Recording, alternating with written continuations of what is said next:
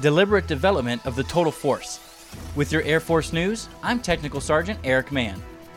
Air Education and Training Command, or AETC, is entering Phase 2 of its rollout for the MyLearning interactive platform, adding new features that will be available to Airmen and Guardians early this summer. MyLearning is the Air Force's 21st century learning system, replacing the Advanced Distributed Learning Service, or ADLS. Since its debut in March, more than 300,000 airmen and guardians logged on and completed about 360,000 courses. Adam Rasmussen, AETC Deputy of Learning Services, says the goal of MyLearning is to embrace innovation and technology across the force. He added, "The platform meets the current challenge to accelerate change or lose with features like Learn from Anywhere and programs that can ID the right airman for the right job at the right time." That's today's Air Force News.